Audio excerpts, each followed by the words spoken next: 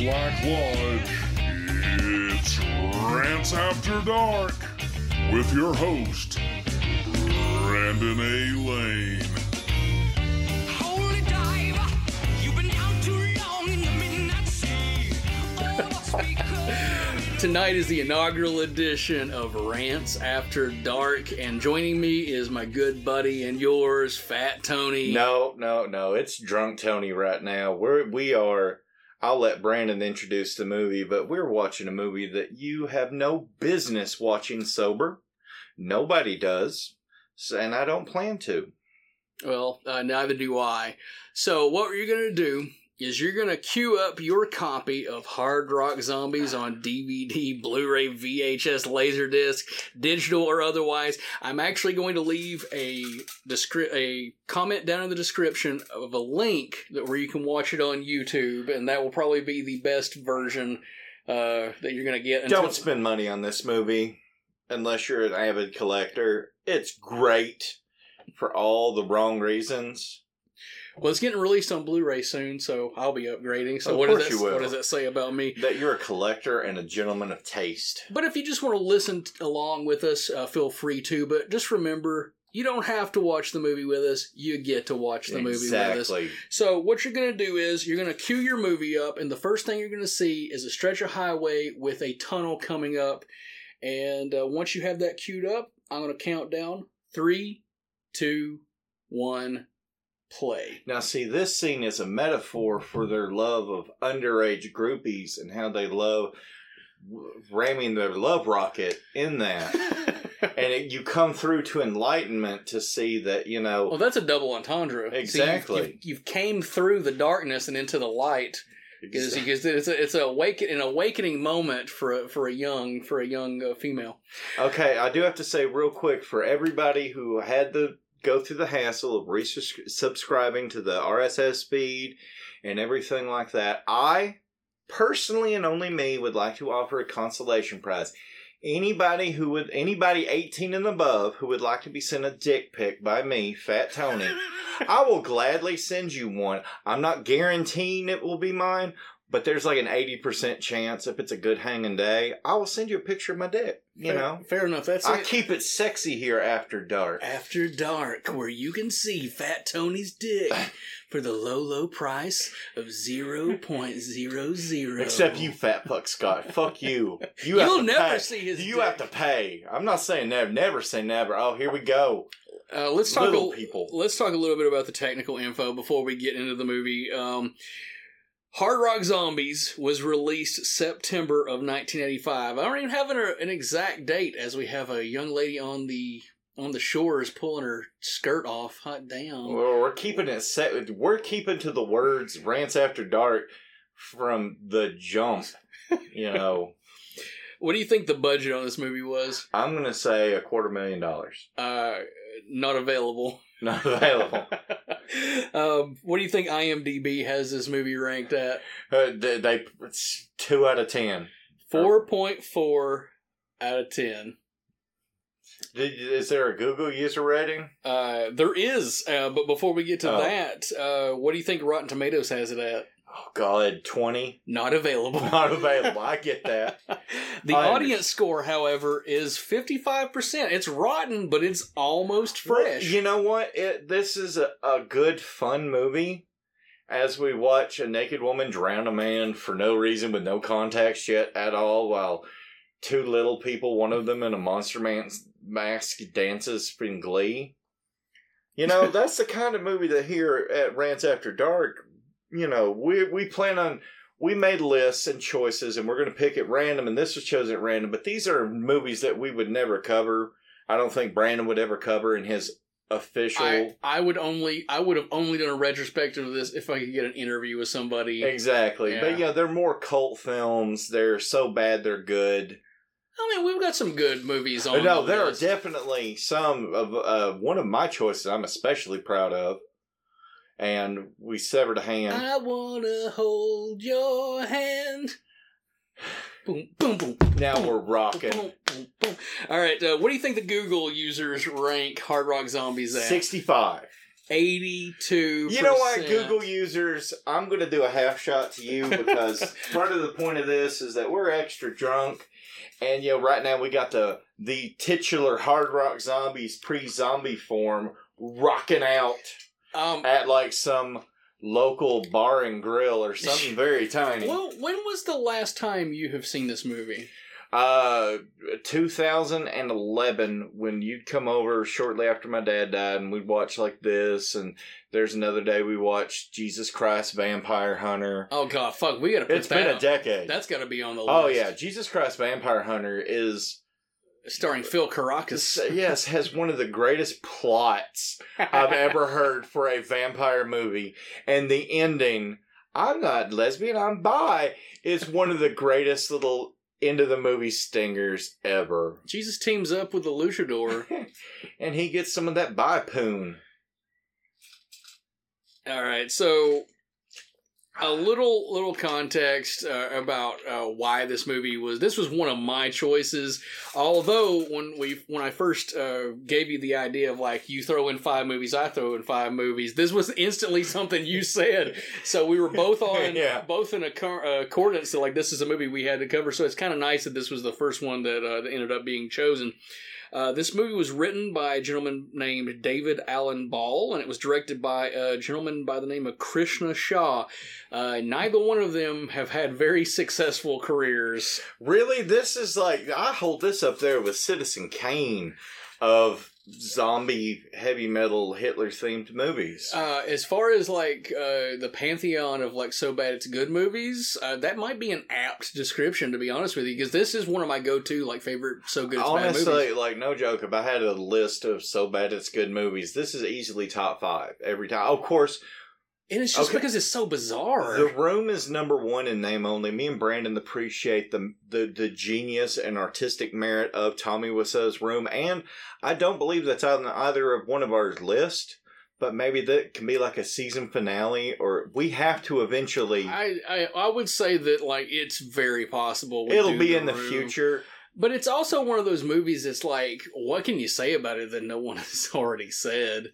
This is a little underappreciated. Yeah, you need, like, if you like So Bad It's Good, outlandish plot, exploitation craziness, this is a movie that you probably haven't seen, but you need to. Now, we're going to do our best to keep track of Fat Tony's hit list and Steak Naggetti's titty tally we'll count them as we go. As we go along, but... she wasn't just topless there, was she? The original... You didn't see nipples, so it doesn't count. I'm not going to count that. I think there is nudity later on. Oh, there is. So we'll try. We'll do our best to keep that in order.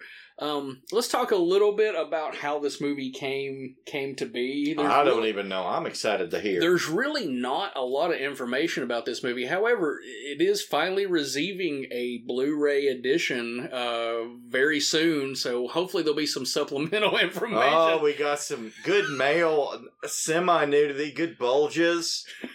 We saw some man ass. You know, the ladies need something too.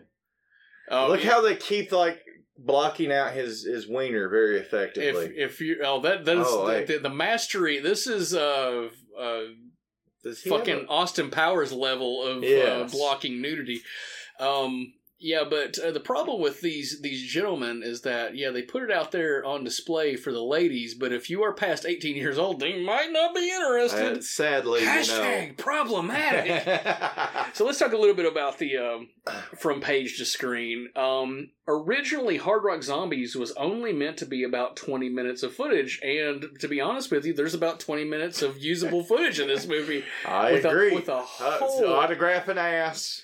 Very, very rock and roll.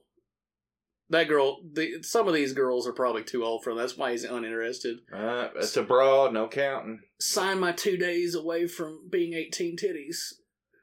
Too old. Anyway, Page of Screen, besides cocaine, what made this movie come into being? So it was going to be like a 20-minute feature, and it was going to be exclusively a movie within a movie, this film from 1985 called American Drive-In, which is directed by Krishna Shah. That's the other thing he's known for. And it was supposed to be like a zany sex comedy about these people at a drive-in, and the movie they were there to watch was Hard Rock Zombies. And we have the introduction of Cassie, who is underage. The actress is probably over 18. I did everything I could to find out how old she actually is, and she looks like she's maybe 14. She looks like 14, but 80, she's probably 19-year-old actress, just so they could sign off on permits and paychecks and stuff easier. Do you think this is a movie? They might have paid them in cocaine. And I'll get to it later on, but we have some really like one fairly well-known actor who went by a pseudonym in this movie, because this was not a what do they call it? This isn't something you want on your resume. No. What I'm trying to think of, like, it's not a union, not a union project.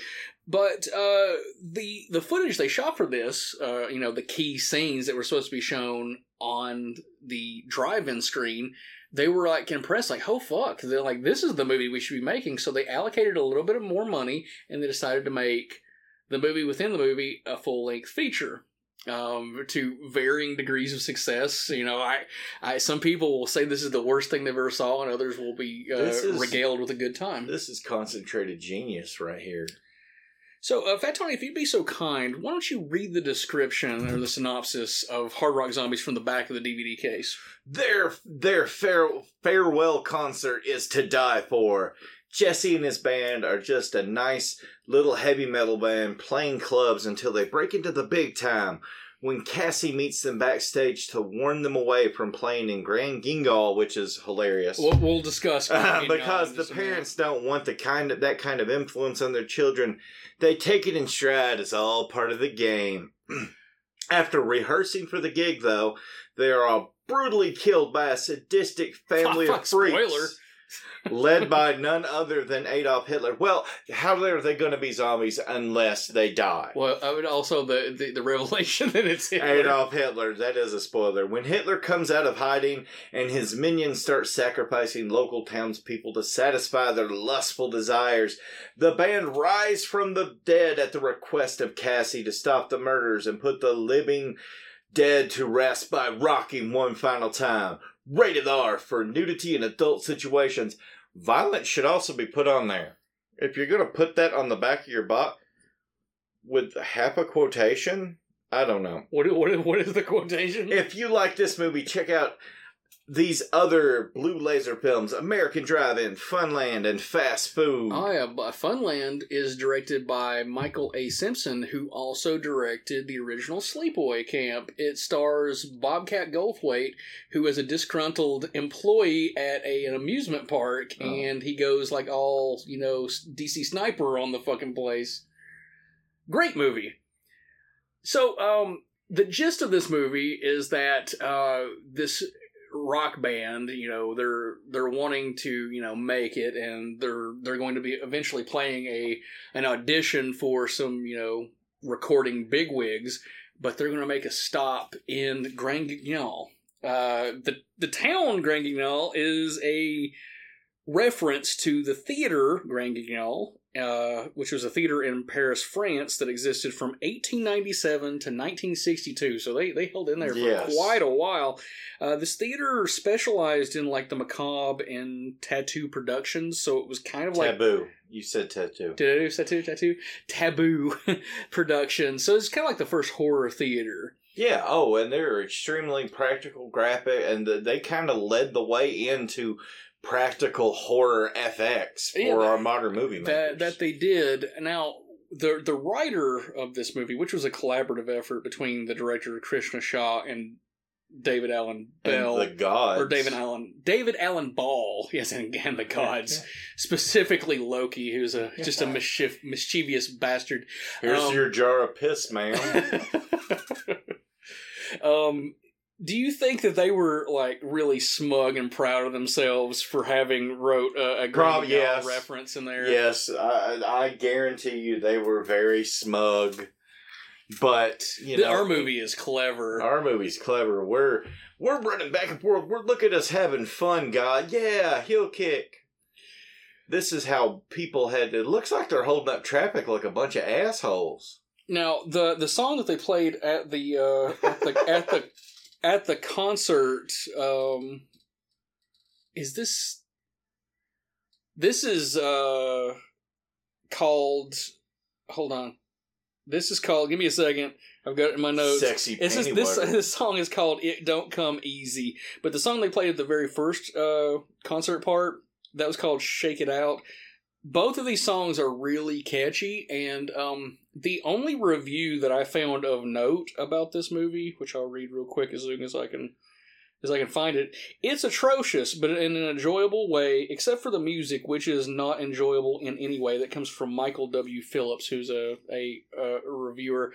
I actually kind of like the music in this movie. I mean, it is very, I get very why it's dated. bad, but it's dated and catchy, and they're skateboarding down sidewalks because they're rebels. My panties are getting wet right now just watching them. I have a very moist vagina. So I like these random insert shots of guys staring on because they're jealous because they will never have that kind of machismo that they just repeat over and over. Yeah, it's again. the same three guys. Do. This backdrop that they have of where the look at that good mime. That's actually legitimately good mime work. Maybe that's what he went on to do after. I hope so. After his film career. By the way, I dare you to find out any of the characters' names other than Jesse because they're not listed. They never say it. What's the band name? Good question. I don't have a fucking clue.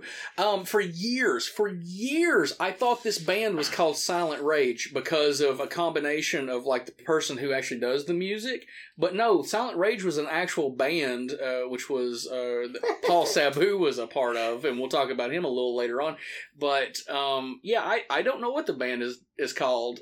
They did a very, very poor job of explaining all that. But this painting with the heads cut out that they have right here, yes, that they're shooting a music video in this town of people who don't want them there. They keep going back to the same three guys. And I guess it's supposed to be a music video, even though he's using an SLR, camera. Polaroid camera. He's not using SLR. That's super long range. He's using a regular Nikon or Canon film camera. I've given him the benefit of the doubt. No, that's my dad was a photographer. That's a very basic, still framed. Now, Cassie's father is very trepidatious about his interactions with this rock band, even though he literally just came from a bar. How you can day drink and not want to fuck underage children like that piece of shit. He's not concerned about his daughter fucking an older rock star. He's concerned about the fact that rock music is being a degrading force in his town that's named after a horror theater in France. And then became a stylistic choice of Stuart Gordon's Reanimator is very grand guignol. I can't remember how to say it. There's actually, we're both saying it wrong because I've heard it. Well, I'm not French and fuck them. Only French I like is them fries and the toast. No, we call them freedom fries now. Freedom toast. No, freedom toast. I've never heard that one before. Well, I just, if you're going to just replace French with these motherfuckers. You can't eat maple syrup on freedom toast, even though that's from North America. If it's not sourced from America, lock them up. Yeah, they get locked up in a jail with bars big enough that I could climb through. The window. This is like a fucking stockade. It's a barn. There's hay in the floor. This is a fucking barn. They have no respect for rights in Grand Guignol. Yeah, they're. Thanks, Obama. I should buy it. I'm actually fairly liberal. So, the cancel. Yeah. Way to go, cancel culture. Another victim of cancel culture. This is where it began. They couldn't handle the realness. I mean, this. Oh, and then Cassie. Is there to help them out. I'll give this movie credit for one thing. At least the girl portraying an underage girl in a romantic, almost, because they never fuck in the movie, but it's implied that he wants to. But he comes back for the dead. Here's the thing I actually think it's worse. They don't show her titties, at least. No, they don't. But I actually think it's worse because this is shown in a romantic light rather than in a rock band. And Romeo and Juliet's considered one of the greatest romances ever, and they're 15 and 13. Yeah, but they're of a similar age range, not a 35-year-old man and a 14-year-old he's 29 at the oldest. At 14. This dude. He had pubes when she was born, character speaking wise, and that's a good rule of thumb. If you're over 18 and they're over 18, either way, if you had pubes when they were born, don't fuck them. 8 years. Speaking of fucking, we've got the man who turns out to be Hitler, who looks like James Doohan, who was Scotty from Star Trek. Titties he's rocking, man.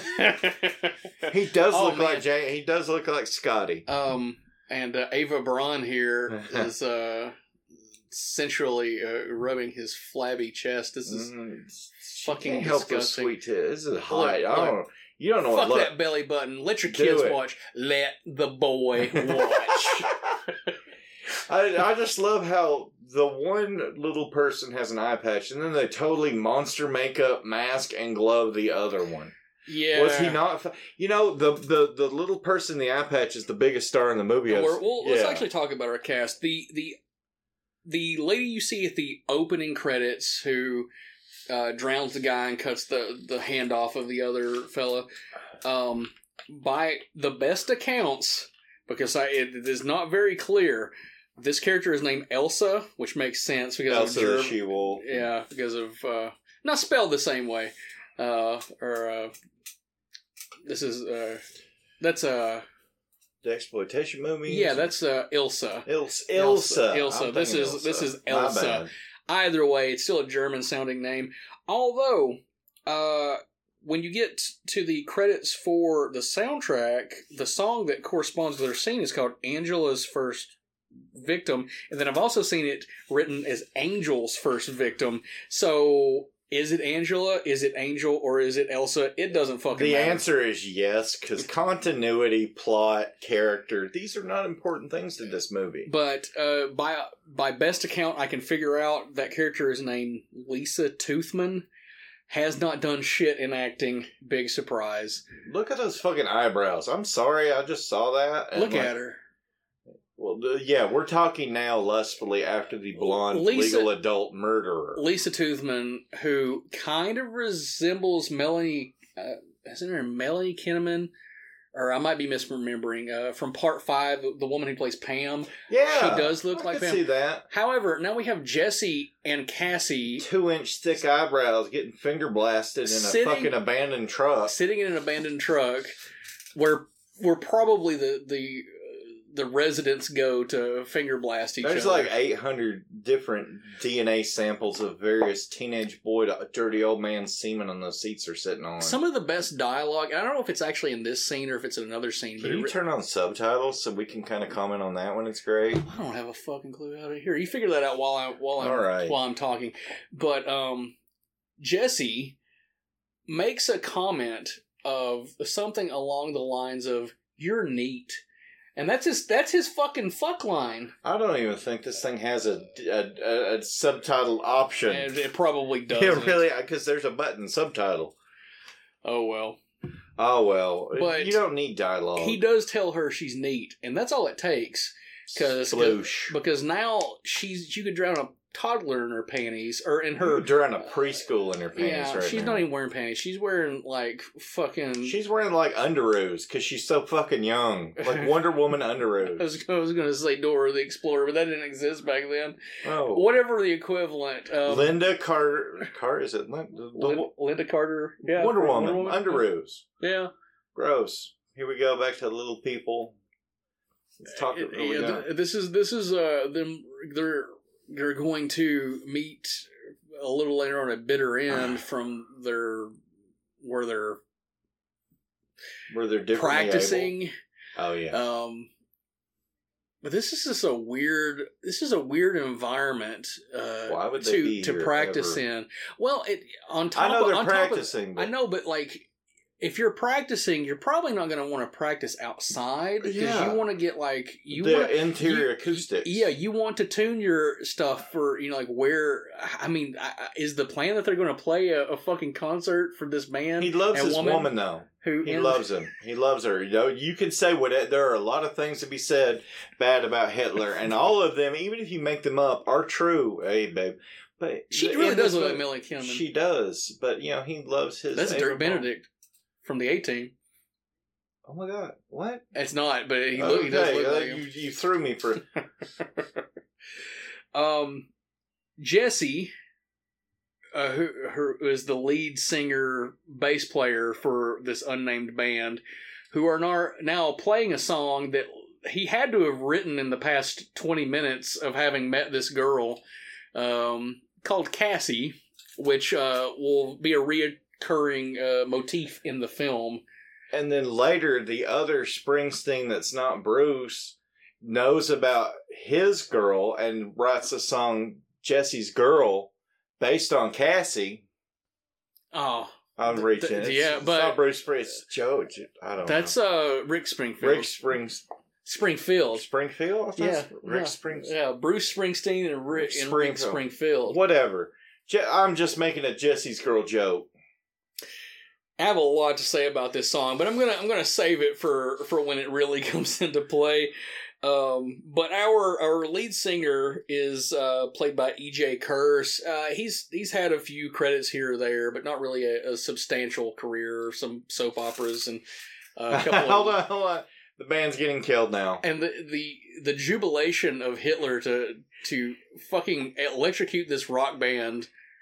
How does the drummer get electrocuted is what I want to know. Maybe they have his drums mic'd. He's still not in contact with them. That is those steps are made of a stone that is a conductor. There's trace. They copper. ran it in his seat. By the way, you can see the fucking boom mic there. Yeah. So America. They didn't get killed, but they that was the first attempt on their life, and now we have a town hall meeting to kind of discuss the power of statutory rape kept Jesse alive. But it's just funny that we're so far past this, but then again at the same time we're not. But the fear of music corrupting kids. I remember you said went to the concert when Rob Zombie got moved from Johnson City to Knoxville because of protesters. Yeah, that's. I've gone to.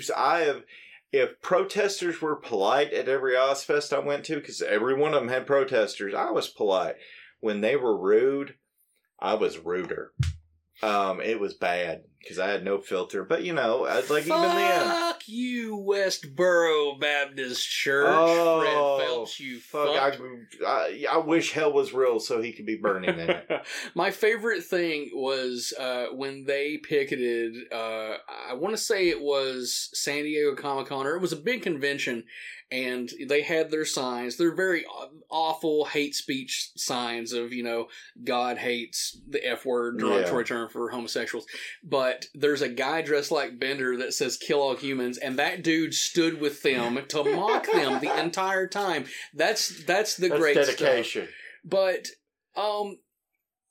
this was probably around the time that Satanic Panic 85, 86. Yeah. This is totally right in the midst of the Satanic Panic. But when was it that they did the whole PMRC testifying Congress and all that with between 83 and 85? So John Denver, the most inoffensive person ever. John Denver, Frank Zappa, and Dee Snider. Yeah, what the fuck? Yeah, and it was supposed to be Blackie Lawless from Wasp, and he was too busy fucking like a beast. True. That day he was indeed fucking from noon to midnight like a beast, and could not arrange it in his daily routine. But he was going to be there, but I think his council actually talked him out of doing it, and that's how Dee Snider got brought aboard. But it's funny that as recently, Lil Nas X. Hey man, I'm all about him. I love his tweets. Like, I hope this video makes you mad. And all the fear and anger I felt as a child you gave towards me. It would be great if he made good music. Yeah, you know what? The chorus line to that song, the hook to that song is catchy, and he pisses off like the Christian conservatives, riding Satan's dick. Literally, you go at it. A gay black pop star who loves cowboys who tricked all country fans into liking him for a minute, who gives the devil a fucking lap dance. That's great. I just wish that rock and roll still had some fucking oomph, and I guess probably the closest thing we have now is Ghost, but they've been embraced. They're fun, yeah. They've been embraced, and they're not feared. And really, Ghost needs to shit on the Bible or something to piss off the Christians. Well, who was probably Manson was probably the last person, and I'm sick abuser. I'm not a Manson fan. I never really have been. There's some songs here or there that are okay. In the 90s, everybody was like, "Oh, he's so satanic and evil." And I grew up listening to black metal and death metal, and I'm like, he's nothing. No, that's fucking that's showbiz Satanism. You know what I mean? I'd listen to the band Deicide a lot when I was younger. But I love his fucking hat. The little. You know what this guy kind of reminds me of? The guy with the straw hat. He kind of reminds me of the creepy dude in Troll 2 that milk it's the devil's drink, who was legitimately insane. But I just think it's interesting that we've come so far, but at the same time, if someone is still able to get people riled up about, the perversions of the music industry. But this band is just not. It's like the opening scene of Walk Hard, or the opening music number in Walk Hard when he's singing a song about holding hands and everybody's so outraged. You want to know who has hands? The devil, and he uses them for holding. That's pretty much. That'll come up later. Fairly soon. We need to do it. Foreshadowing. Take your shot. I right now have a blue slushy mixed with 4 shots of Jack Daniels, and I'm just doing shots like it's fucking candy. Chased by Code Red Mountain Dew. Yeah, because I'm an adult. We're gonna do this shot to the devil. Hail Satan. Hell yeah. Oh god, that almost shot me in my chaser.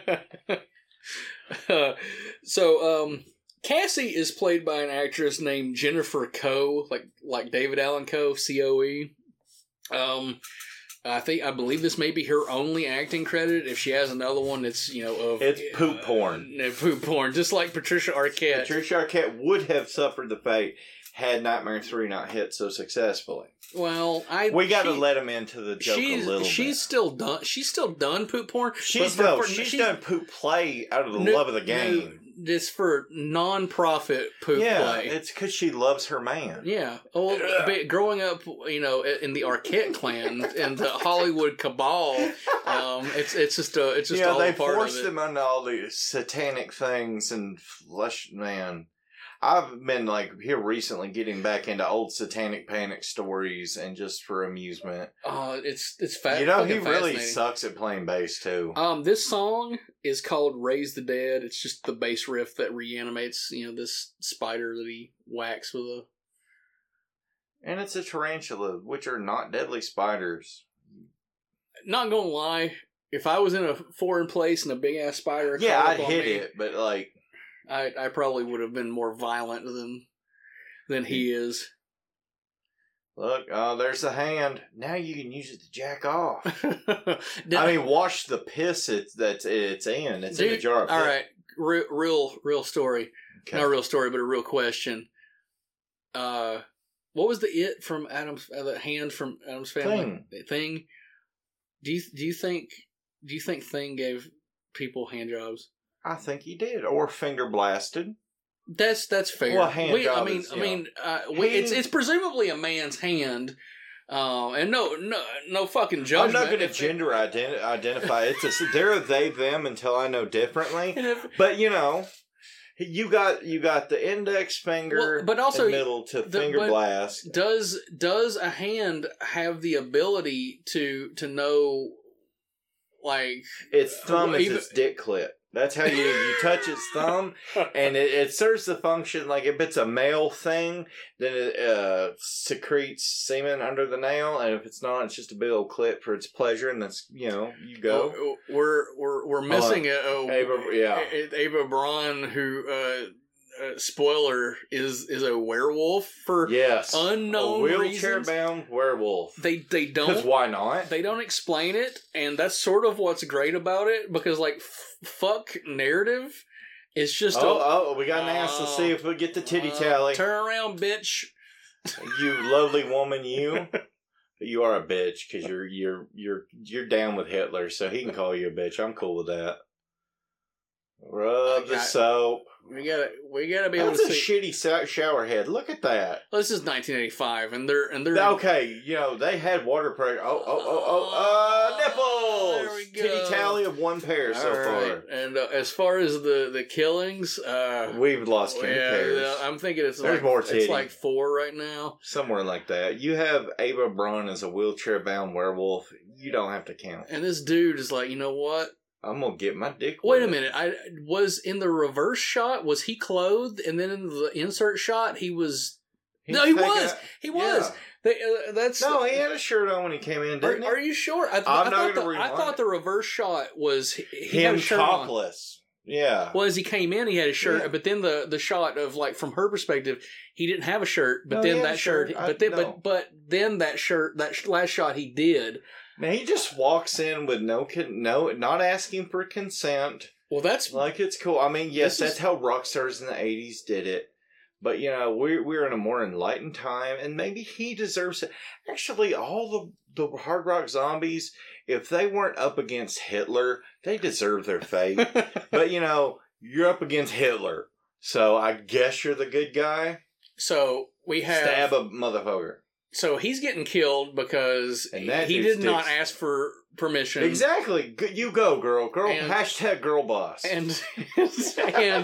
And Jesse is very obviously a pedophile. Or he hasn't gone all the way, but that doesn't negate the fact that he's still gaslighting an underage child. He's fucking grooming. He's grooming her. So, and they have a good laugh about it. Whatever you say, they are Hitler's homies. They know how to, have fun and bond. Hitler's Homies should have been the sequel to this movie. Hitler's Homies is the movie we're now set to make. It's our destiny. Hitler's Homies is the 90s urban rap version of this movie that never existed. Why? Oh, and now it's all mumble rap, so we couldn't even do it. Hitler's depressed. Oh no, it would whiny rappers. It would have to be a retro '90s an NWA gangster rapper. Like very politically, scare the whitey so bad. But intercut with what we're seeing right now is people destroying their records and stuff. Werewolf Ava Braun with switchblades, two incredibly dull switchblades. A random piece of flotsam flopping out. She's no longer wheelchair bound. It's like Teen Wolf. You get better at sports and athleticism when you're in wolf form. Would that, like, if you were unable physically, wolf bitch has labia. But if you were disabled and you became a werewolf, would the werewolf ability help you? If there's any justice in would it make you not disabled and wheelchair bound while you're in wolf form? Because obviously you're growing some kind of muscle mass. Yeah, your physical form is changing. So I'm going to say, for the benefit of them, yes, because that's just fucked up to think about a wheelchair bound werewolf. It looks like or vampire that's all Stephen Hawking's and up. That speaking of weird, whole bunch of random dead bodies from there's a Spirit Halloween. There's a corpse up chained to the wall, and there's one shot of the movie. It's already passed, but it looks just fucking like E.T. Like they have E.T.'s skeleton plastered on the wall. E.T. didn't go home, kids. And then we have keep rocking out, you sexy slut. And I'll call her slut and slut shame because again, she associates with Hitler. That's true. I don't normally slut shame. You take it empower yourself with your sexuality. But also, if you're a Nazi or sympathize with Hitler, fuck you, you're a slut. And not in an empowering, like, well, I'm gonna drink free the I'm nipple kind of gonna way. drink like a third of a shot to, taking charge of your sexuality, either gender or no gender or non-binary. As a 14-year-old girl and a Okay. 35-year-old man No, embrace. if you're a 14-year-old girl with a 14-year-old boy, that's fine. You do you. I lost my virginity at 12 to a 12-year-old. So it's all good. In fact, she was 3 months older than me. Oh, man, you were robbing I the was fucking robbing grave. She was robbing the cradle. You she were was robbing the robbing grave. the She was rocking the cradle of love. I like a weed whacker, which is a non-deadly instrument. It's not even the stump cutter from like No, I mean, it's Friday 7. It's got an Serrated actual blade? blade on it. Okay, It's like a tree limb cutter. okay. But this shot, or this sequence rather, is that very does not have a clearly- blade. Okay, well, Look that- at it. Oh, wait, yes, it does. It's just dark. The lighting's shitty. yeah, this movie is desperate need for a 4K restoration. But this sequence is very clearly day for night. Yes, I hate day for night shot. Like Hatchet is the only because I didn't know that was day for night until you told me. Yeah, they went to great lengths That's to one of the make only that movies. movie look good. I mean, there's ways to do it, but 9 times out of 10, like, it's going to look bad. All that light on the leaves isn't coming from the moon. I mean, that's just a It's fact. that's the light of his love illuminating. Underage poon, that sick freak, and her fucking eyebrows. He's- She stopped because she had a cramp from her first period. It's just clearly daytime there. He's been running a long time. So we're coming up on what will be the revelation of this movie, and that's that the old man that they're using his house to not perform but practice at is not only a Nazi. Is he supposed to be like Joseph Mengele or something? He's definitely a high-ranking fucked up Nazi. So sure. I mean, if you're fucked up enough to have Slayer write a song about you, I'm going to say Joseph Mengele. No, he's not. This dude is definitely not cool enough for Slayer to write a song about That's you. true.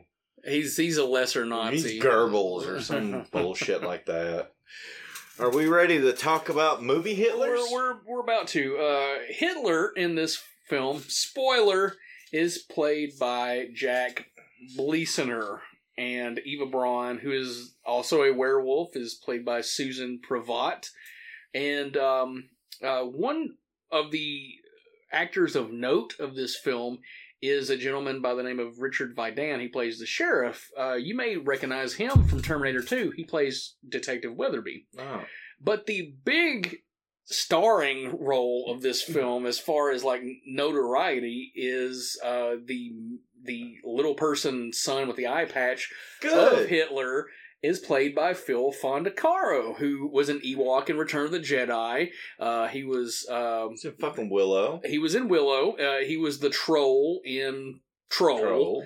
Sir Nigel and Ghoulies 2. Shout out to our Project Louder brethren of Associated Podcast, Ghoulies on Flush, because they had Phil Fondacaro on a recent episode talking about Ghoulies 2. Ghoulies 2 is one of my favorite childhood movies. Anyway. We love Ghoulies and Ghoulies 2. I even like Ghoulies 3 and 4. Ghoulies 3 is bad. 4, I won't say I love, I like. It's directed by Jim Wynorski. Yes. So it gets a pass for me. pass.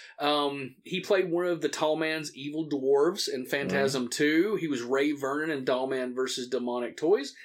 And, most notably for the purposes of this whole diatribe, he was Vincent in Bordello of Blood with Dennis Miller, who was in Thank You for Smoking, which was directed by Jason Reitman, who is also directing Ghostbusters Afterlife. You just got busted. You got double busted because I like that you put it in the new Ghostbusters sense, but he's also the son of Ivan Reitman. That's correct. So, but I'll give you props for doing the new one. Anyway, continue.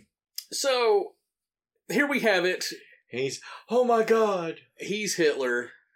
Hitler. He has the one of my favorite ridiculous movie lines: "First California, then the world." Sick hell. and now everybody's kind He's of looking throwing through up the their, viewfinder with the blind blind eye. But yeah, they're throwing out their all the Nazi iconography and everything. This was only, let's see, what year is this made? 85? 85. So it's probably shot in 84. So it's like 30 years. Wait, hold on. I gotta do my math. 15 to get to 2000, then 20. Or it is 31 years too early for 2016, and who was president then? Bringing politics in. I just wanted to hit, Trump's a fascist. So I wanted to because of this, I thought it would be funny if we would each list off our top 5 favorite movie and or entertainment related Hitlers. So let's do we'll do you do 5, I do 5, and we'll go that way back and forth. So who's your number 5 on your list? Hitler from Inglourious Basterds, because he gets his face fucking shot off. That's my favorite historical revision in movies ever. We absolutely love you, Quentin. Knoxville native, Tennessee boy, who is, in a mainstream sense, is probably the most creative director in that he has enough clout to where he can make the movie he wants to with as little studio interference as possible. I just wish he'd get to do his R-rated Star Trek movie. We'll see. It won't happen, the whole Star Trek situation is so fucked up, but now we have the remerger between Viacom and CBS, so it's very possible we could get a. But look at how shallow these fucking graves are. They didn't even try, and rock stars in the mid '80s were willing to do anything for Poon. Why would they smelled it around? They're fucking killed, and they bury them on the fucking property here. What? Her eyebrows just fucked me up. Let's march around. I love their zombie walk. It's fucking great. How they're zombies? They have corpse paint. Yeah. This is. Now, if they continued being a band after the movie and did only black metal, anyway. Favorite, Hitler from Inglourious Basterds. That's fucking great.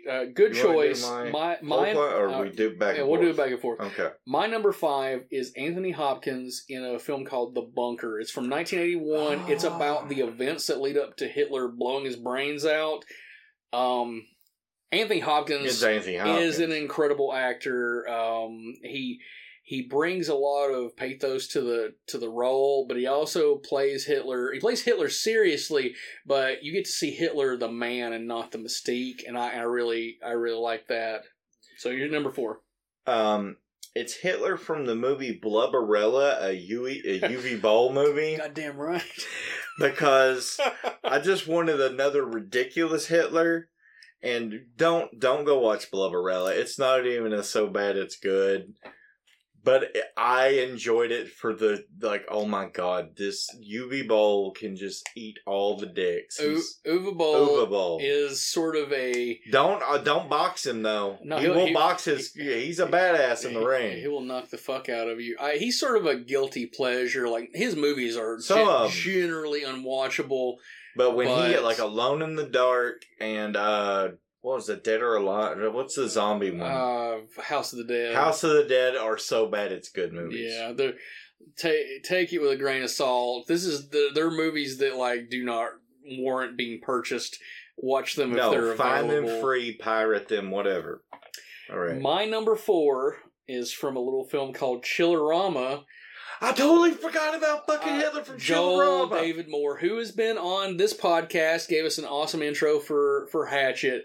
The great Diary of Anne Frankenstein, which it's so funny because they're speaking quote unquote German. Schnitzel German. Boba Fett. And it's subtitled and everything. Hasen Pepper Incorporated. It's just them just saying gibberish. And it starts off subtle and then it gets more ridiculous as it goes on. But Ava Braun in that sequence is played by Christina Klebe, who's also given us an introduction for our podcast. So I have much love. That segment was directed by Adam Green, who's, just a constant, source of inspiration for this podcast. So, who would be your number 3? Okay, this is a little-known movie. I've seen John Cusack. He's a Jewish art kind. It's Hitler from the movie Max. he meets Hitler pre-Nazism. He's like, oh, this art student, he kind of is hacky, but he's got talent. Like, he kind of believes in art school Hitler. And it's very interesting. Because you see the seeds. It's a baby Hitler prequel movie. Wow, I've never seen that. The only reason I saw it is because I took a theater class at Northeast, and John Cusack was in another movie that led me to that, and I just watched it, and it's really interesting because you know how it's going to end, and John Cusack is playing a Jewish character. Well, okay. Well, right. My number 3 was your number 5, and that's Martin. I'm going to fuck this name out. Martin Wuttke from Inglourious Bastards. I was drunk when I made my list, so I just did the character name and movie. The great thing about his performance is that the scene where he's exasperating it has gone viral. Yes, and it has been the source of so much interesting videos. Real quickly, hold on. We got revenge from Jesse stabbing Goebbels. I'm going to say Goebbels, and here's dancing zombies coming in to fuck up wheelchair back. Anyway, quickly. All right. But that was my number 3. It's just he's so enjoyable. He looks the part. Is that a compliment to give an A? Man, you really look like Hitler. you accurately portrayed the personification the personification of evil in the 20th century. So, who would be your number 2? Hitler from Mel Brooks, The Producers. That's what I said. It was a cheat because he's not actually Hitler. That's but good, he's though. Hitler in Springtime for Hitler.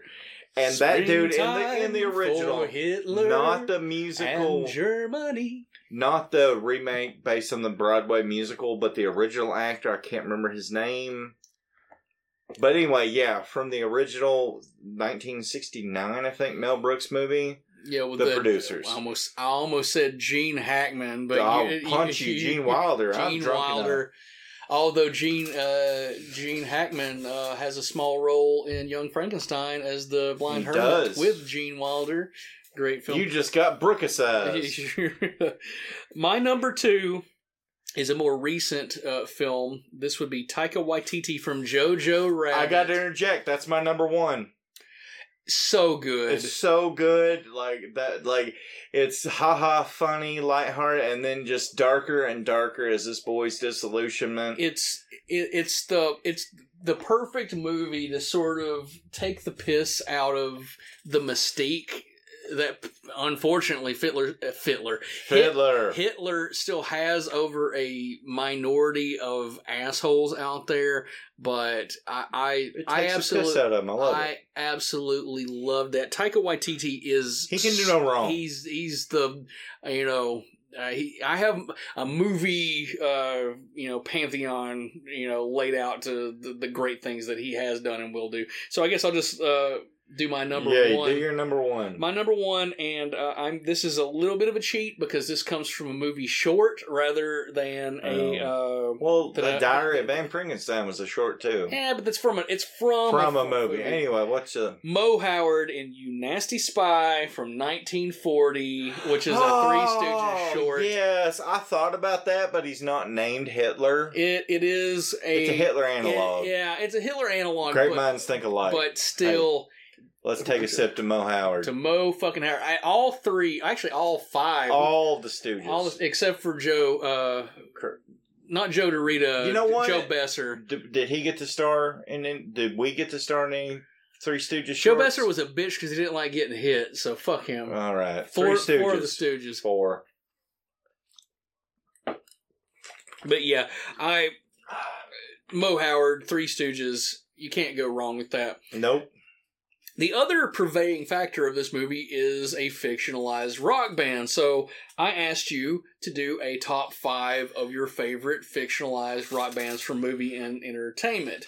So I'll start out with my number 5 from the film Rock and Roll Nightmare, which is, there's an asterisk here because this is technically not a fake band. It's a fake band in the movie, but this would be Tritons, or Thor and the Tritons. Yes. John Michael Thor. Both a collection of really good songs and a lot of really, really dated songs. Actually very similar to what we're dealing with right here, because, you know, some of these are just fucking awful and some of them are, you know, catchy and good, but all the same, that would be my number 5. What's your number 5? The Lone Rangers from Airheads. Yes, it's very dated. Nobody making that movie. None of the actors, I believe, knew anything, but the line, "Trick question, Lemmy is God," is why they get the number 5 spot. Yes. And it's a catchy ass song. If you hear the Motorhead version on the soundtrack, it's badass. That didn't even cross my mind, but that's a good one. That's a very good one. What's your number 4? My number 4 is Dragon Sound from Miami Connection, and here's why. All their songs are about karate. There are songs about being friends, and there are songs about how you take, you know, your fight against the ninja. That's everything in life. That's life encapsulated. And they have a dude who looks just like Oates from Hall & Oates. Yeah, they do. All right, my number, what are we on? Number 3. Number 3 is the Ain't Rights from the movie Green Room with the late Anton Yelchin. That's a great fucking movie. Yes. And they're a punk band that said "fuck off," that played a cover of "Fuck Off" Nazi punks at a Nazi bar. Gotta love it. That's actually a really, really underrated movie. A24 generally makes really, really quality films, so if you haven't seen that, I highly recommend it. My number 3 is something a little different. This should be your number 2. You went ahead of me. No, you're at number 3. Then you skipped numbers. What was your number 3? I didn't. I haven't named it. Oh. My number 3 would be Coconut Pete from Club Dread, and specifically because I hate Pina Colada Bird. I hate Jimmy Buffett with a passion. If you like Jimmy Buffett, chances are you have date raped someone in your life. Fuck Jimmy Buffett. I mean, Fuck they might have Marguerite. just copped a titty feel and passed out. They've at least definitely touched a passed out woman's titty. They've been knuckle deep in women who did not want it. That is a verifiable fact. Speaking of which, this dude is fucking groping a fucking. It's Ava Braun. Any other woman, I'd be like, no, that's wrong. But and this dude, and this fucking jean jacket dude who's going to try and rape her, very obviously a Jimmy Buffett fan. But Coconut Pete from Club Dread, great choice. It's fucking hilarious. Wet panties and sea shanties. So dumb. He's no longer. Oh, fuck, what is his name? I'm blanking on it. Bill Paxton. Bill Paxton, R.I.P. Bill Paxton. No longer with us. Great performance. Well, my number 3, I wrote my list and changed it at the last minute. Dewey Cox. Walk Hard. That whole soundtrack, those are Guilty as Charged and A Beautiful Ride and Walk Hard are all 3 legitimate songs that I genuinely love. Dewey Cox didn't even occur to me, and if he had, he probably would be number 2 on my list. I have a different number 2, but you'll understand when I get there. I didn't add him, and I feel ashamed for that because Walk Hard is legitimately one of my top 5 favorite comedies ever. Favorite films. It absolutely does. I have to give a quick shout out before the movie's over.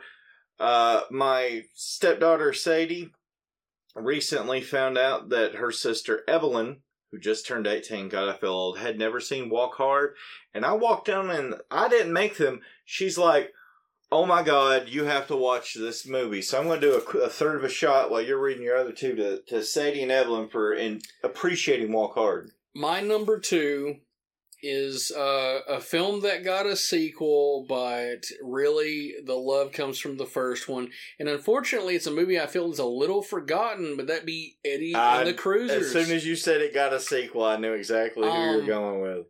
This is just a classic film about, you know, the trials and tribulations of, you know, being a star and sort of the ebb and flow of they were number 6 on my list. They almost made the top 5. It's a surprisingly good movie. It's probably a better movie movie than it is a band. Yeah. But that's beside the point. And if we're not in agreement on number one, then We're not. But I do have to say my number 2, and this will show you that we're in agreement on number 1. My number 2 is Death Clock.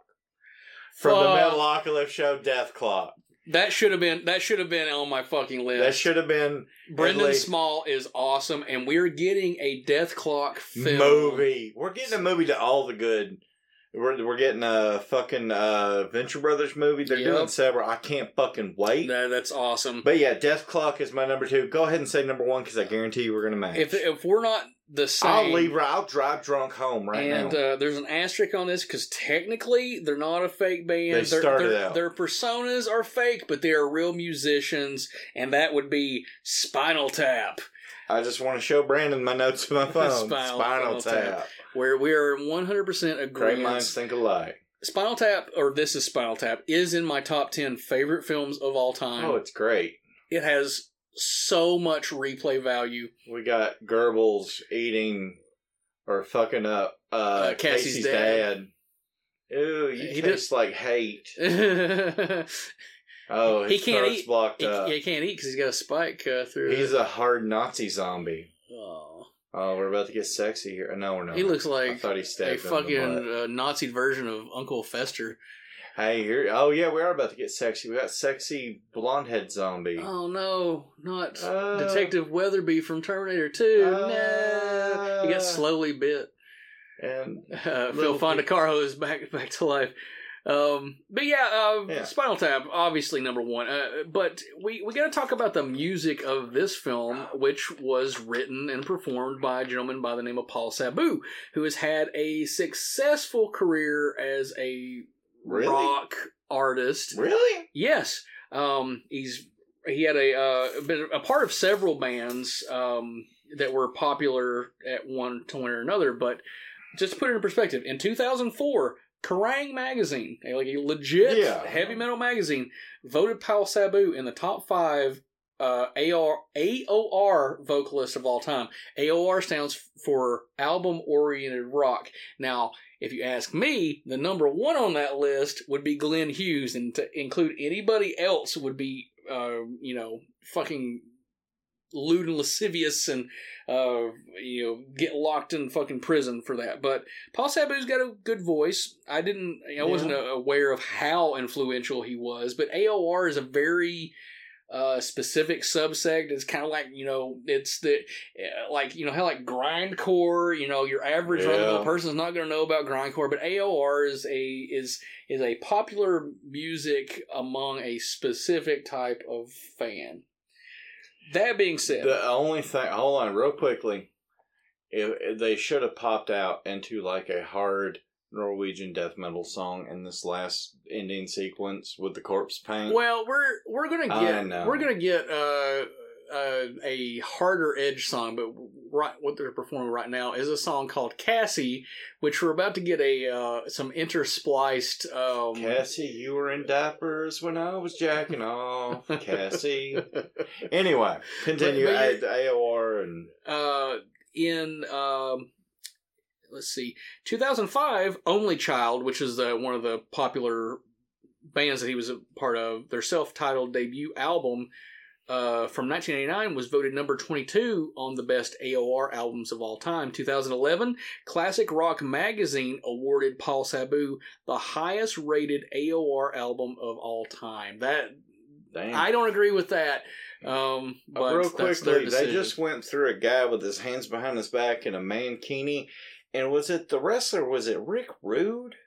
Like, who am I thinking about? That that did the hip gyrations. Yeah, that would be Ravishing Rick Rude. Ravishing Rick Rude. That's just what it looked like they had, for some reason, a framed photo of. For no reason in this. Paul Sabu is also a very successful music producer. He produced Alice Cooper's Hey Stupid from 1991. He did Dance by David Bowie in 1985, the same year. And, we talked a little bit about Wasp earlier. Well, he did Live in the Raw, their monumental live album from 1987. He's also done music for several films and TV series, including Meatballs 4, obviously the best of the Meatballs sequels. I'll smack you in the mouth, even as a joke. Sex and the City, Beverly Hills 90210, Baywatch, and most importantly, Ghoulies 2. Okay, well, see, now we finally have something with artistic merit. But we've got to talk about the song Cassie, which I have stated previously is the statutory rape ballad of all time. I mean, it's hard to argue. They're back from the dead to sing about their love of he's back from the dead to sing about his love of underage poon. When I worked in the media for a newspaper, I used to do a column called Welcome to My Nightmare. Hold on, stop. Real quickly, this is Jared Fogel's favorite band. Oh, I just thought of that. Sorry, I had to. Subway, eat fresh. Real fresh. But right here it is. Look, they're doing everything they can to paint this as sort of a virtuous, non-sexual, but a pure love that they share between them of this 35-year-old rock. He's dude. gonna put his penis in her eyebrows and make love to them. He's a pervert, and I'm glad he's dead. He's gonna come on her eyebrows, let it harden, and then he's gonna beat it off with his erect penis. That's called a chisel job, and it's a real thing. Chisel jobs are only okay amongst consenting adults. Yeah. Yeah, if you're under, and you have the opposite with a woman leaves a snail trail across your eyebrows because I got the eyebrows for it, and then beats her titty in your eyebrows. See, we're all about equality. Yeah, equality. This unnamed band, they're very one sided in their sex criminal. And they're in their, that's my name for them. Sex forever. criminal. Sex criminal. Jesse and the Sex Criminals. Yes. Let's talk a little bit about me working in the newspaper business. Yes. So, welcome to my nightmare. When I had a column called "Welcome to My Nightmare," and I was tasked with doing this because I was sort of inspired. And I'm actually going to talk about that a little later on. We'll get a little more in depth as to why I started writing this column. But in writing this column, I found myself more interested in writing about movies that the general populace had never seen, because what's the point in writing about something that most people have seen? Here's the visualization and mastery of Citizen Kane that everybody knows about. So I mean, they were all of the things I wrote about had sort of a horror and or cult slant to it, like Sallow. Yes, Sallow, the sexiest movie about shit ever made. I got inspired to write a column about this, and my editor was like, I don't think we can publish this because you basically have made a pro statutory rape column about a movie. And I'm like, this is what makes the movie interesting and funny, because it's so tone deaf. So I had to sort of rewrite some of it. To make sure this is bad. I have to say, this is probably the fourth time I've seen that movie, and the first time I've noticed he's using the severed hand to help play keyboard, because I think by this point I'm usually blackout drunk, because this is usually like a lady. Now, right now, we're in the middle of the afternoon. It's 4 o'clock, about 10 after 4. So I'm not blackout drunk watching this, and I really, out of the 3 other times... So this soundtrack is available for purchase. You can get it, digitally, CD, or on fucking vinyl of all things, new remastered pressings. That's what I have to have. That's what I demand. This is not something you're going to have to track down very hard. It's currently available. But let's talk really quickly about. We'll go through our songs. The opening credits. The song called "Angel's First Victim." The song that they play at the very first club, that's called "Shake It Out." It's really catchy. One of the better songs on the album. Get consent, asshole. Sorry. Still watching the movie. He's trying to pressure you. This is date rape. Girls, no means no. If you have a problem with a guy, you tell me. If they're in the East Tennessee area of 2 hours in a 2 hour radius of Greenville, I'll handle. course, then again, I guess she fell to his animal Yeah, magnetism. and Fat Tony will send you an unsolicited dick pic. No, I won't send unsolicited dick pics. If you're upset... To the abusers, not to Oh, them. yeah, to the abusers, yeah. To let them know what a real man's diamond-studded diamond-studded fuck hammer. It wouldn't be true if there was a I have a T-shirt about it, so it couldn't. It has to be true. Yeah, 100%. I wouldn't produce something that wasn't accurate. Exactly. There's a track called Cassie's Warning. That's the music that's playing during the scene where Cassie warns him, like, "Don't come to Grand Guignol." It should be, "Get away! He's gonna rape you." The fourth song, which we just heard, is called Cassie, the statutory rape ballad of all time, uncontested. Don't Stand So Close to Me is also a statutory rape. But it's not as good. No, it's not as good. Cassie's number You're right. one forever. Christine 16 by Kiss would be up there. Fuck you, fat fuck, Scott. Your favorite band loves raping children. I win for all time. The fifth track is called Death Montage. That's just background music. The sixth is It Don't Come Easy. That's the music they're playing when they're like they're taking pictures of them and like they're interacting with the crowd in the town. I love how he's hitchhiking with the severed and okay, let's take a quick detour. What the fuck is up with this? This seems like he's a Nazi little person ghoul. He's hungry. They haven't fed him, so of course mustard goes with fingers. You don't put ketchup on fingers, just like Dirty Harry said. You don't put ketchup on hot dogs. You don't put ketchup on fingers. Which I put ketchup on hot dogs. You do what you want to. I also put ketchup on For hot dogs. 3 years, I did not because of Dirty Harry movies. I straight up. That's not a joke. That's from Magnum Force. Magnum Force, yes. Nothing makes me sicker than what you put ketchup on a hot dog. 3 years of my life, I was outside of the borders of Flavortown because I listened to Clint Eastwood. As Dirty Carrie Hallahan. As all people should. Number 7 is the called Raise the Dead. That's the bass riff that reanimates the spider. There's a song called Zombie's Revenge. That's the montage zombie scene music. It's pretty identifiable, but not very good. Back to just eating the shit out of his hand. But it seems to me like they shot this scene because like the movie was probably too short. It's like, fuck, we need something. We need like another minute of footage. How about we have this character that doesn't impact the story at whatsoever? all? He could be in or out of it. Who eats himself? Like is that him punishing himself? That's a sexual fetish. And you know what? He can consent to that, so that's fine. It's only sexual fetish. No, hating. It's not like cannibalism is legal. Cannibalism is legal if you're eating your own flesh. It's the only consensual sex this entire movie. Number 9, Cassie's Theme, which is the instrumental statutory rape ballad of all time. Number 10, Angela's Trophy Room. That's background music. I want to say that's the music that's playing when they dropped the hand in the jar. Probably. But yet again, Angel or Angela is not called that, Elsa. so I don't know. We're going to hear a song a little later on, which will be a song called Street Angel. It's the song they play right before they sort of lure all the zombies to the gas chamber. Which is I can't believe they're that tasteless. But yeah, I get it. But they're killing the Nazis though in their own. They still reference gas chambers. That's not kosher. It's not. I did not mean to make that Jewish point. but you can see they're trying to be. Like, you can see their line of thought. They're trying to give ironic justice, and that's good. I get that. There's a song called Midget Gets the Beef.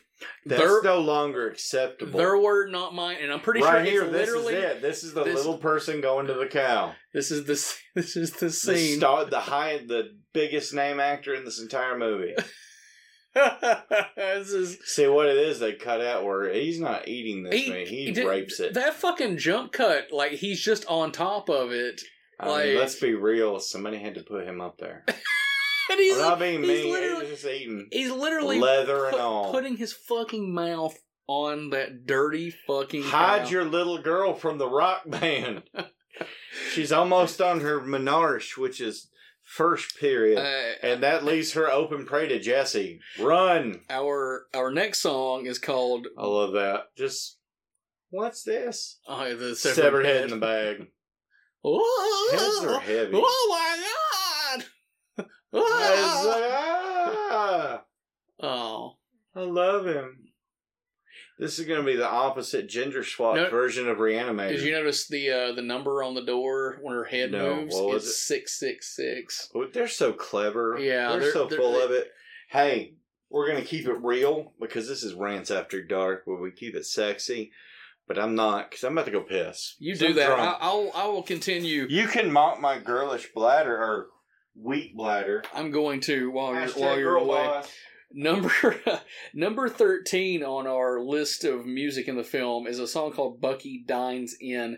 Now, Bucky would be the monster son. That's actually on screen right now, adding what appears to be sugar or salt to his body that he's consuming.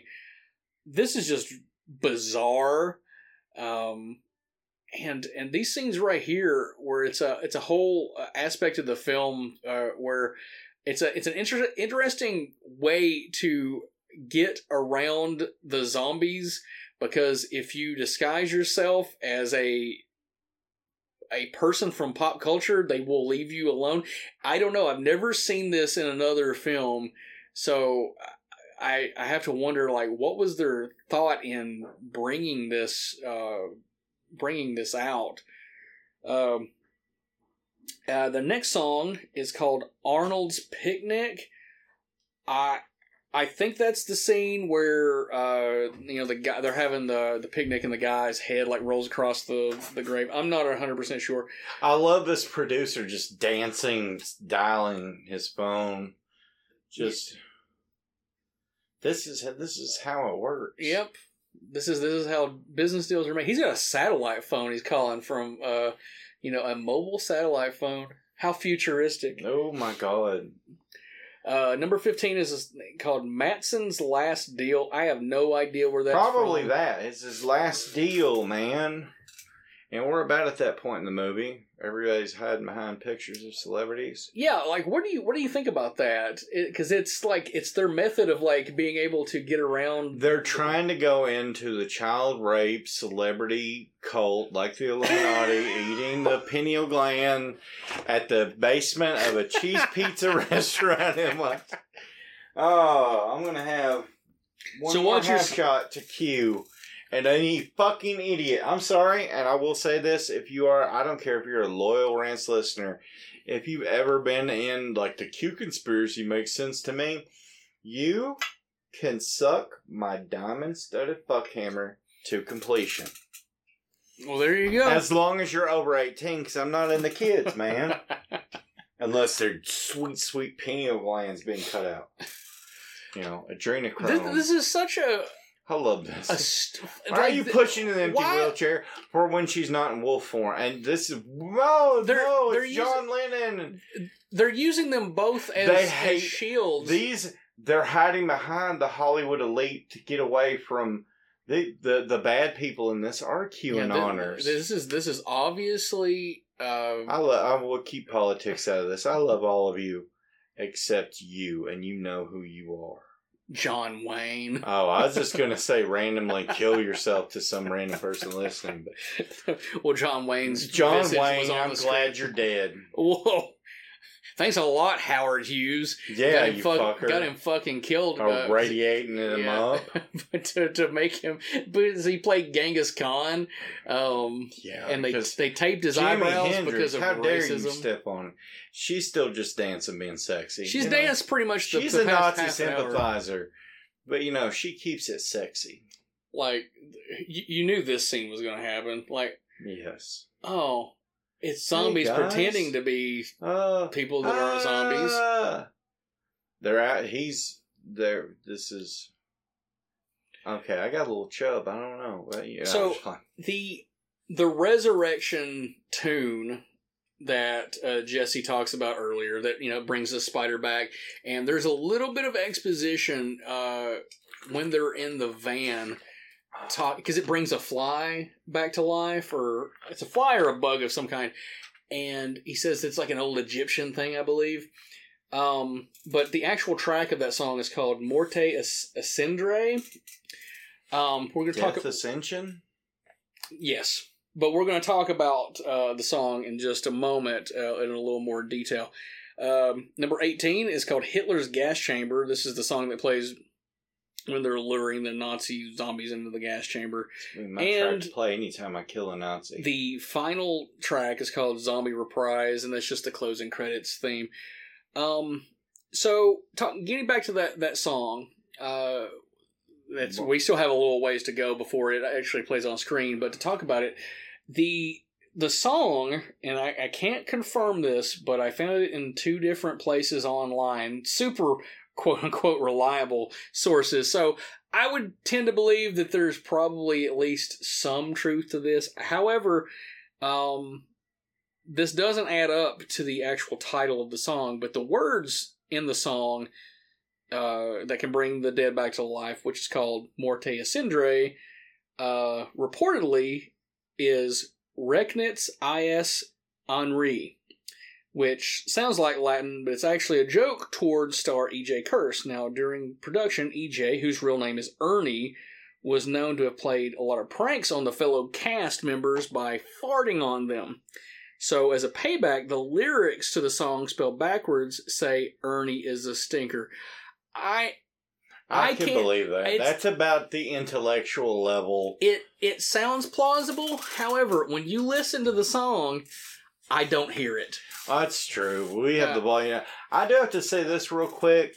She might be a Nazi dancing sexy on stage with the titular Hard Rock Zombies, but she's legal. Let's give her that. Now, she's attacking the underage woman out of jealousy, and that's all it is. But yeah, I would rather there be legal Nazis than illegal underage girls on stage, because you can hate fuck a Nazi chick with no guilt. That's true. You can, as long as it's consensual. So, what do you think about the twist of this movie? Is that they want Cassie because I guess she's a virgin and they're going to do a virgin sacrifice? Like, what does that bring them? Like, it's never really spelled out. It's just a horror movie shorthand for power. It's always there's one thing that could have saved her all of this if Jesse just would have, groomed her quicker and got his nut off. But yeah, I mean, if you really think about it, this whole movie, like they fall prey and they die because they chose fame over everything. Now, there's some other things along the way, statutory rape of a minor and so on and so forth. But they came to this town that didn't want them, so they could play this concert for one person. Because they're seeking fame, so it has sort of a. I mean, if you're a statutory raper, I don't mind if Hitler and his minions kill you. It's all good. Isn't it bad that if you view the movie from a certain viewpoint, that they almost have the moral high ground, because they really don't make any like allusions to like racial issues or anything like this in the movie.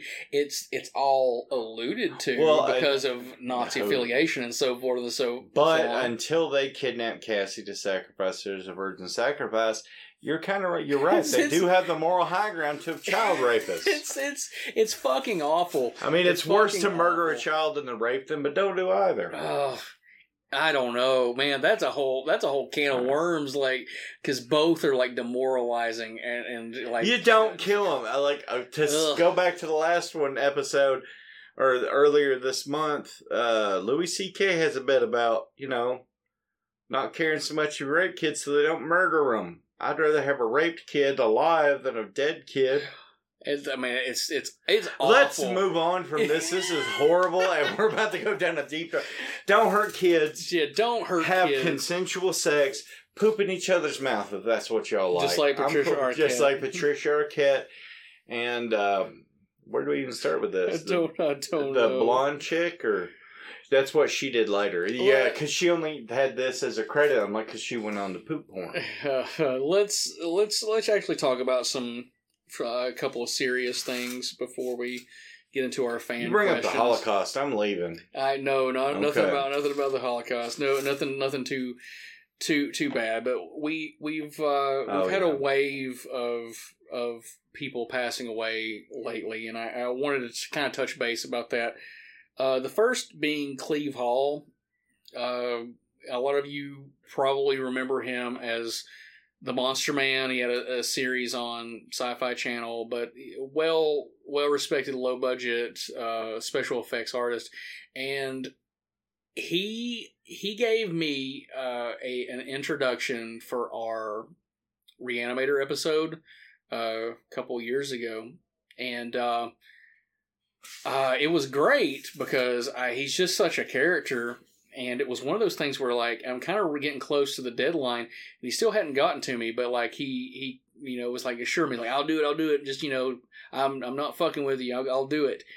And the whole time, I kind of was a little nosy. I'm like, he's like, I'm working on a project, and I kind of asked him, like, well, what are you working on? And he wouldn't tell me. Well, come to find out, what he was working on is he built the Iron Bob costume for Jay and Silent Bob's reboot. So at the same time that he gave us that introduction, he was working on, this awesome standout prop from that film. But he was so nice, and the fact that he was a lot higher up than I was expecting some of these people, because, I mean, however you want to view him, and like, the guy was a legend, and it broke my heart when I found out he passed away, because he had just been working on a film, like acting in a film called Seasons, which I believe all of his scenes were finished for, and he was playing a vampire, and he was just a great guy, and he passed away. So to his family and friends and everything, our deepest condolences. The sheer fact that he took time out of his day to help out a Little Nothing podcast means an eternity for me. So rest in peace, good friend. And which unfortunately leads us to another Hall, and that being Rob Hall, Robert Green Hall of Almost Human Effects. And I'm going to save a story later on because we have a question about it, but Rob Hall is very important to this podcast before when I was doing things prior to this podcast. But he kind of sent me down on this path, and he passed away unexpectedly. Still a young guy, but great output. Lightning Bug was an eye-opening experience for me. I identified with it so much, and rest in peace, buddy.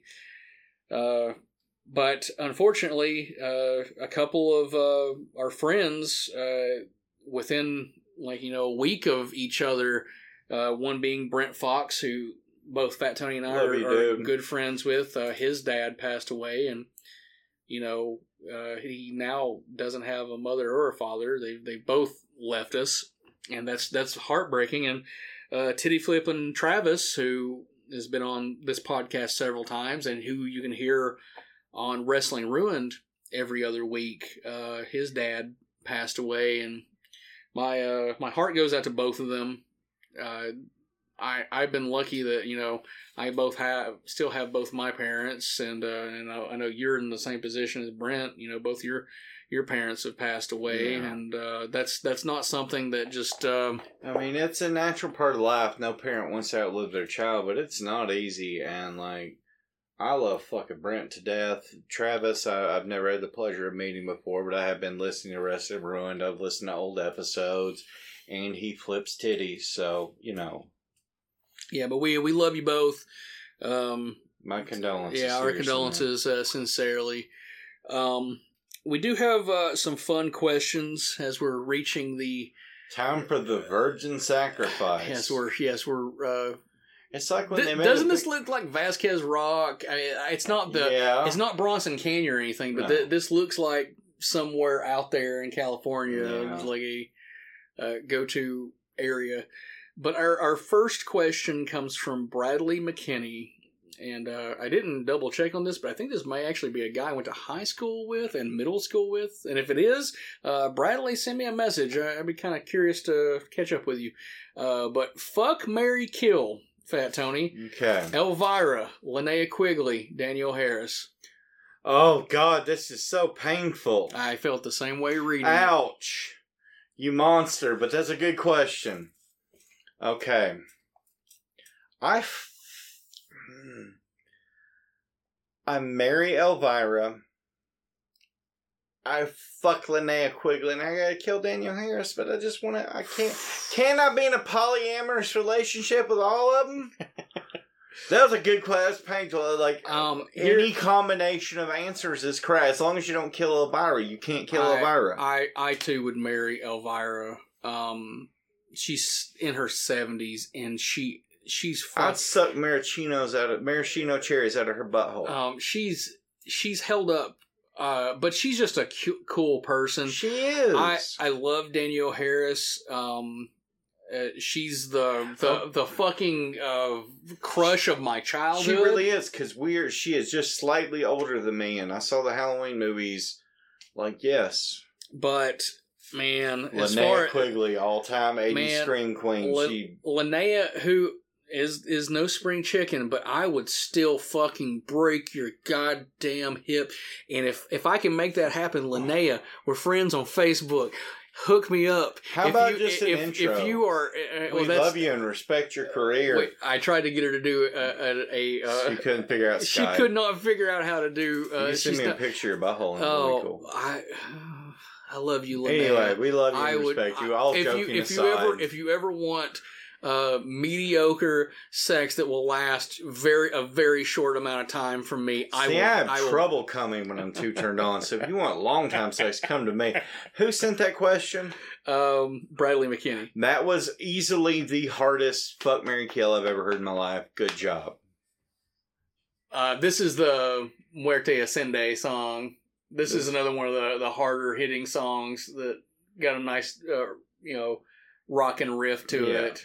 Living up to their rock band stuff a little more with this. This comes from Jerry Overholt. If you do another Heavy Metal March Madness, what band will you do? What do you think? Judas Priest is the only proper answer.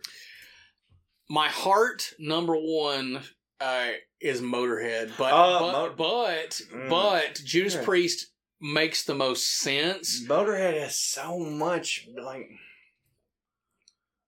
because however we do it, we're narrowing it down to 8 albums. Because to do more than that, it's ridiculous. Too many and fucking rounds. It would be easier to narrow down Judas Priest. But you could do the first, You do different lineups in Motorhead in 2 episodes. There's a lot of possibilities, but anyway. Sorry, that is your question to answer, but Judas Priest, we've already kind of done. That's true, but we had done Sabbath as well. And we still came up with the correct answer. We already know the answer. We just get fuck Scott in here to be all young, and I'm just 30. I have life ahead of me. With his loving wife and children. Fuck you. No, I'm just playing. Love you, Scott. Well, we do. You. But yeah, I'm in agreement. I think Priest would probably be the next one we do. And I know there's no reason to think unless, something happens between now and next March why we wouldn't do another Heavy Metal March Madness. Now, downloading wise, I'll be honest with you, it's the least downloaded episode we've done this year. We're actually on a pretty big roll there for a while, but it still did above average from the year before. So I don't see that as a negative. That's true. That's true. Fat Tony. All right. This question comes from Patrick Ferguson. What are your thoughts on the fads of the horror genre today? Okay, I'm going to interject here because there are 2 big fads I see. You see the over-the-top, crazy, we're going to go gonzo drive-in method of horror movies now.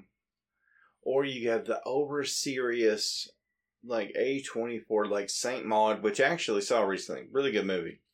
I haven't seen it. It's on my list. It's on Hulu. It's a solid 7.5. Like, it's worth the time. Watch it. My opinions of the fads these days is that we are not in a horror golden age, but we're in a solid horror silver age where most things come out pretty okay. Overall, I will agree with you. But one of the other fads that we're kind of going through right now that I don't like is sort of the creepypasta and or social media integrated fair horror enough. films. You're right. Because a lot of Slender Man, Bye-Bye Man, those movies suck. Yeah, those movies have such a narrow premise, and they have to pad them quite a bit. Louis and Phone. yeah, not my cup of tea. But as far as like good horror films, like We're in a silver age. Like the A24 films, like gave me hope in a time when like we're on an upward trajectory of like quality and entertaining films, but like seeing The Witch and like Hereditary, I'm like, oh man, a scary suspenseful film still can be made. So that would be my thoughts. I on gotta that. give Gretel and Hansel a big thumbs up too, because they gave me a strong hope. By the way, we're seeing the Yes. these zombies getting gassed right now. Take that. How dare you? And the Hard Rock Zombies stand tall. And so this question also comes from Patrick Ferguson. Where do you see horror going next as a whole? Okay, the horror exists and thrives better in a kind of repressive atmosphere. If it's just, we might be going towards a more liberal, open Biden, and I hate Biden too, but like, it's gonna loosen up a little, and I think it's gonna go downhill for a little bit. But I mean, we also have like potential for Evil Dead Rising, a movie Brandon will actually watch because it has a different name. It has a subtitle. I'll give it a watch. It's not called Evil Dead. It's not a subtitle. There's no colon. It's just Evil Dead Rising. Well, that's fine. It's just not a called Evil different Dead. name. Not called Evil Dead, so that's fine. It with has me. Bruce, whatever. But like, I think now with more and more fans of the golden age, or our golden age of horror, the 80s and 70s, making the movies, we're still going to continue. It's when the people who are fans of the stuff coming out now start doing knockoffs of that'll dip until we get more original thinkers. Did you see the Cronenberg's Kids movie on Hulu? Oh, Possessor? Yeah. That was fucking awesome. That was an interesting idea. I feel like the movie, it was just shy of being great, if that makes sense. No, I was going to say it's not great, but it's really good. I mean, there's a lot of potential because isn't that their first movie? Yeah. So, by the way, we're at the end. Yeah, of our we're at film. the end. Krishna Shah, David Ball, Shashi Patel. Patel is like the Smith of, I guess, a foreign. Because I used to work building hotels, and there were like 8 or 9 different Patel people we had to deal with, none of whom were related. By the way, shout out to John Carl Beekler making his like 100th appearance on this. Yes.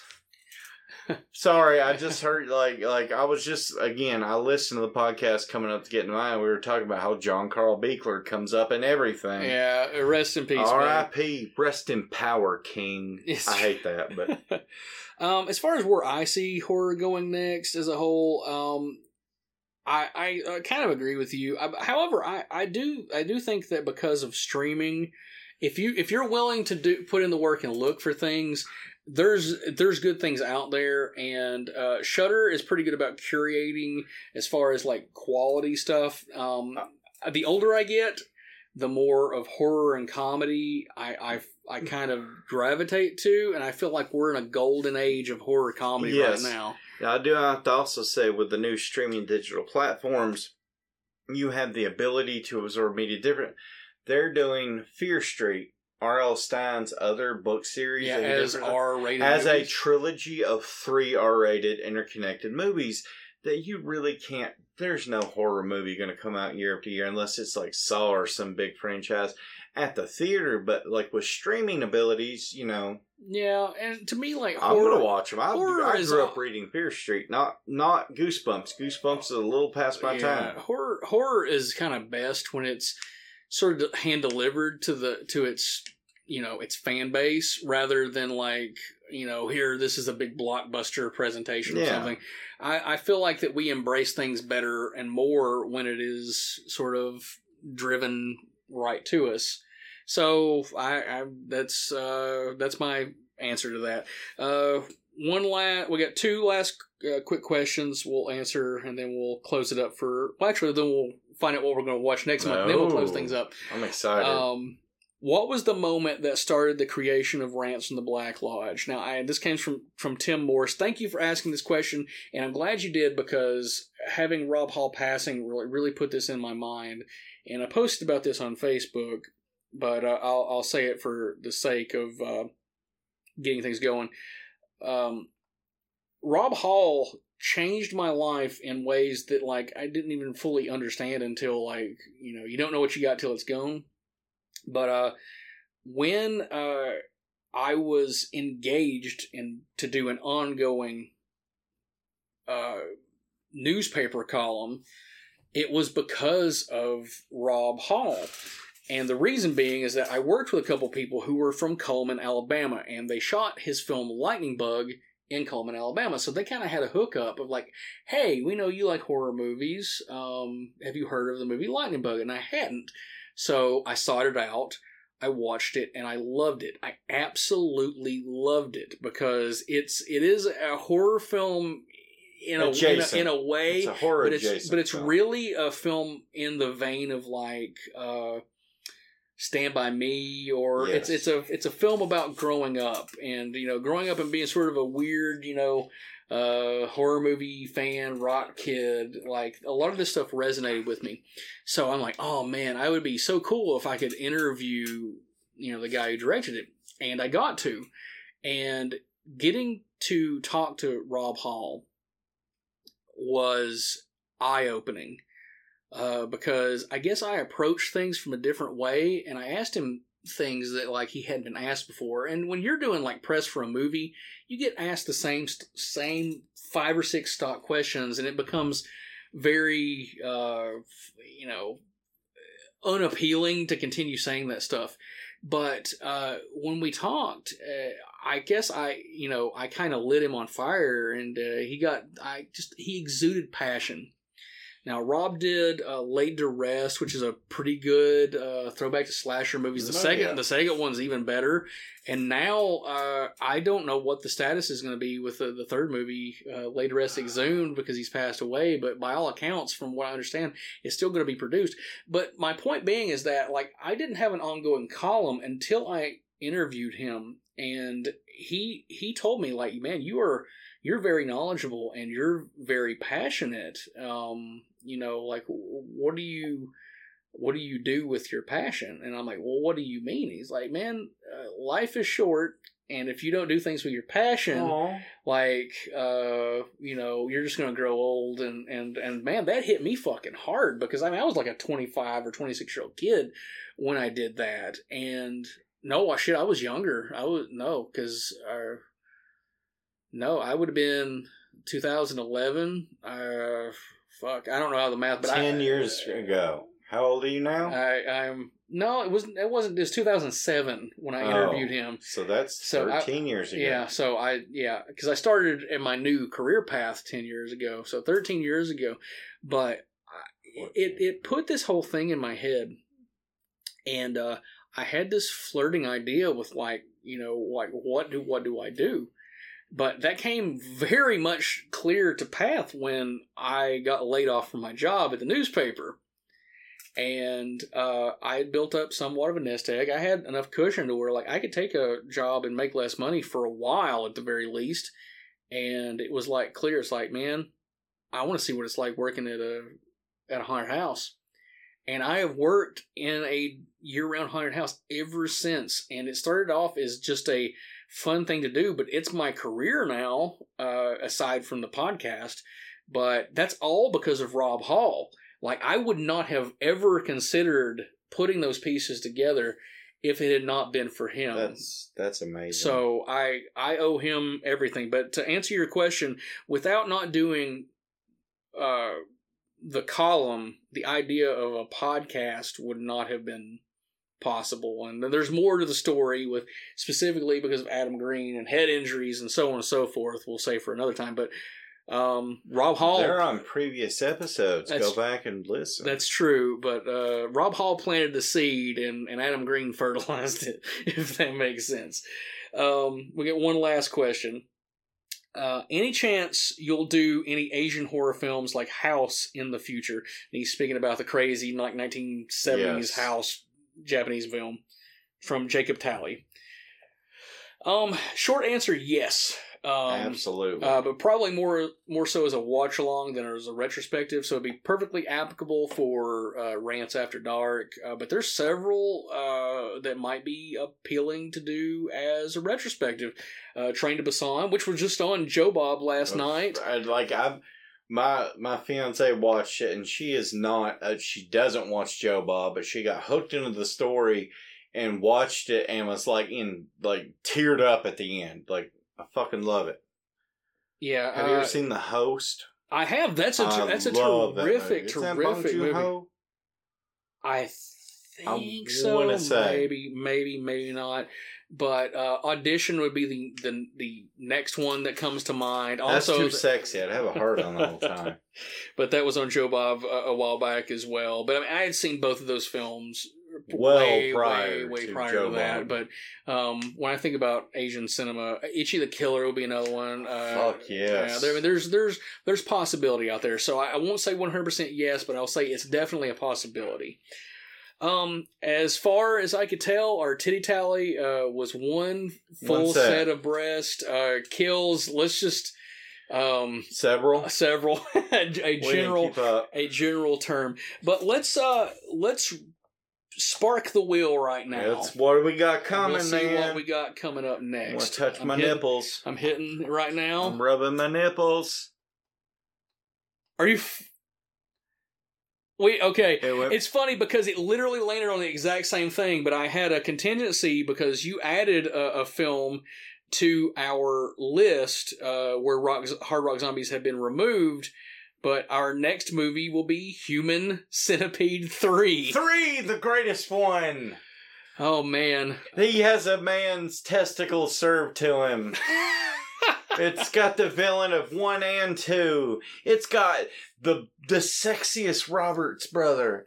It's just so great. I'm gonna have to track it down. I actually don't own it. I own it. Okay, well, I'll bring it. Okay, we'll make it work. So wow, Brandon has a whole room, apartment, and life dedicated to physical media, and I actually have it. I don't own any of those movies, but I will say this up front. It's my favorite of the 3. It really is. Like, 1 is okay, you hear about it, it's a fun premise. 2 gets kind of fucked up, but it gets kind of dry. 3 is just so balls out insane. Yeah, it's just a fucking... It's got a lot, but actually, Popcorn Video, I bought it used there. Oh, wow. Shout out to Physical Media and our brethren at Popcorn Video. Let's close up shop. This has been a lot of fun, and I think this has been a fruitful discussion about a really, really terrible... Don't fuck kids! Don't fuck kids. All right, follow us on social media at Rants Black Lodge. Subscribe to us on Apple Podcasts, Spotify, Amazon Music, Google Podcasts, and eventually just about anywhere that podcasts are available. Stop by our webpage at juicykruger.com, and for the love of Cthulhu, buy a t-shirt or a mug from our web store. Buy a t-shirt about my penis. At rantarmy.com. Yes. For Vat Tony, this is Brandon A. Lane signing off from Rants After Dark. Until next time, lovers, keep it sweet. Keep it sexy.